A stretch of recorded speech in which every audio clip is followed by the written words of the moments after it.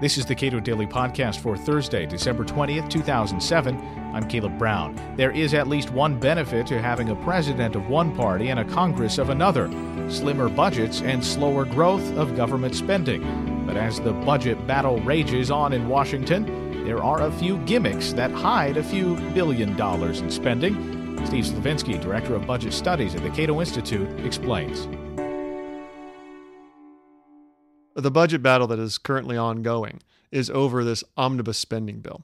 What this is this large creature that's cobbled together from a whole variety of different appropriations bills, spending money on pretty much everything the government spends money on except Social Security and Medicare. This is education, these are corporate welfare projects, this is some forms of transportation, some agriculture subsidies, all packed into one really large bill. There's a variety of problems with this bill, just as there are a variety of problems with any large omnibus bill. Part of it's that's over 3,000 pages, and yet members of Congress had less than 24 hours to figure out what was in the bill. That's good for people who want to hide things in it, but bad for people who want to try to strip things out that might be damaging to taxpayers in the long run. The main discussion now is over whether the president should veto this bill or sign it into law. The reason, in some sense, we have the battle going on is because the president has actually threatened and has followed up on those threats to veto a variety of these bills that are now within this larger package. And so the question is this good for taxpayers? Is a veto threat good for taxpayers? Or is keeping this bill into law and intact a good thing for taxpayers? I would argue that taxpayers are better off when you have a president who's threatening to veto a fiscally undisciplined bill. And that seems to be what's happened now.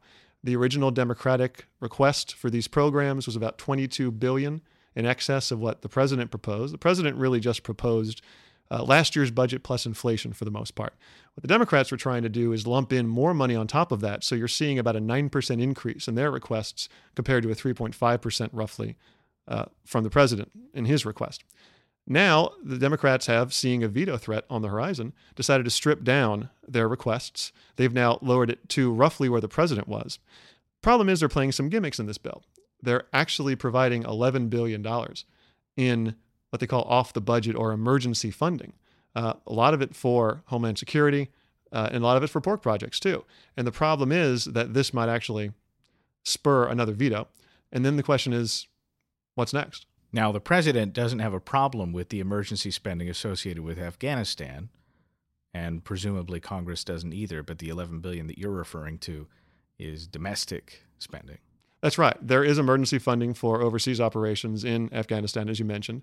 And if you think about how the war in Iraq has been funded to this point, you discover a lot of it was through emergency appropriations. Now, explain what emergency appropriations are and why they're different from regular appropriations. These are spending bills that are called up often without very little debate. They usually restrict the rules on what sort of amendments you can put on it and how quickly you debate and vote on this bill.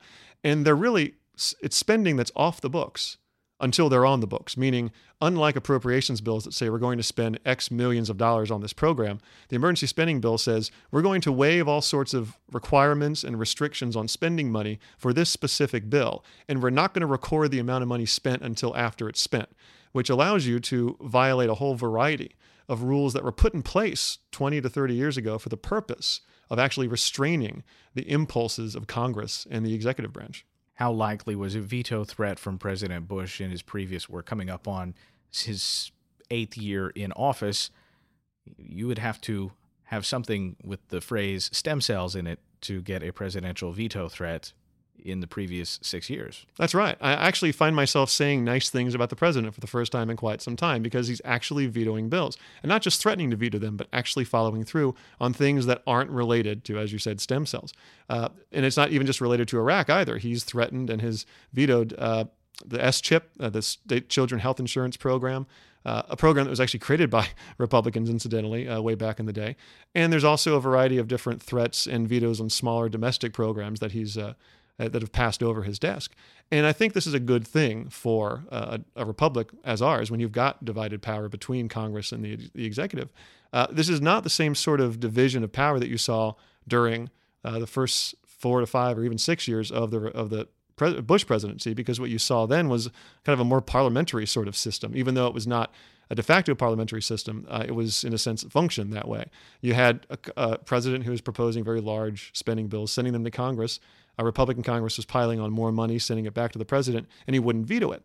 In some respects, the bills that are coming out of the Democratic Congress aren't necessarily all that much larger than what were coming out of the Republican Congresses of years past. The difference now is that they're Democratic bills, and Bush would rather veto a Democratic bill than a Republican bill, even if the magnitudes of spending are similar. And this is why I think gridlock has been a good thing in Washington just recently, is that you're seeing this gridlock lead to an outcome that actually would have been better, or is better, for taxpayers generally than you'd seen in years past. In fact, you saw this earlier on this year in 2007. You saw at that point unfinished budget business left over from the previous Republican Congress. Democrats had come into power. They wanted to get all this budget work off their table as quickly as possible. So what they did was they put into place what they call a continuing resolution. Basically says, we're not going to shut the government down because we haven't passed our budget bills. Instead, we're going to give just last year's budget to all the agencies plus inflation. Once you discover that in real terms, meaning inflation-adjusted terms, government is at a standstill. It effectively doesn't spend any more in real terms anyway than it did the year before. That's what the sort of the alternative would be to this omnibus bill. And so if this omnibus bill is vetoed by the president, the most likely outcome is going to be a autopilot budget, another continuing resolution. And that will then make, for 2 years in a row, if it happens, the first 2 years during the Bush presidency, when inflation-adjusted spending was actually at a standstill. And it seems to me that this is mainly a product of gridlock. One of the unfortunate effects of having a bill that is 3,000 pages long is it forces lawmakers to prioritize their time in terms of seeing what is in the bill.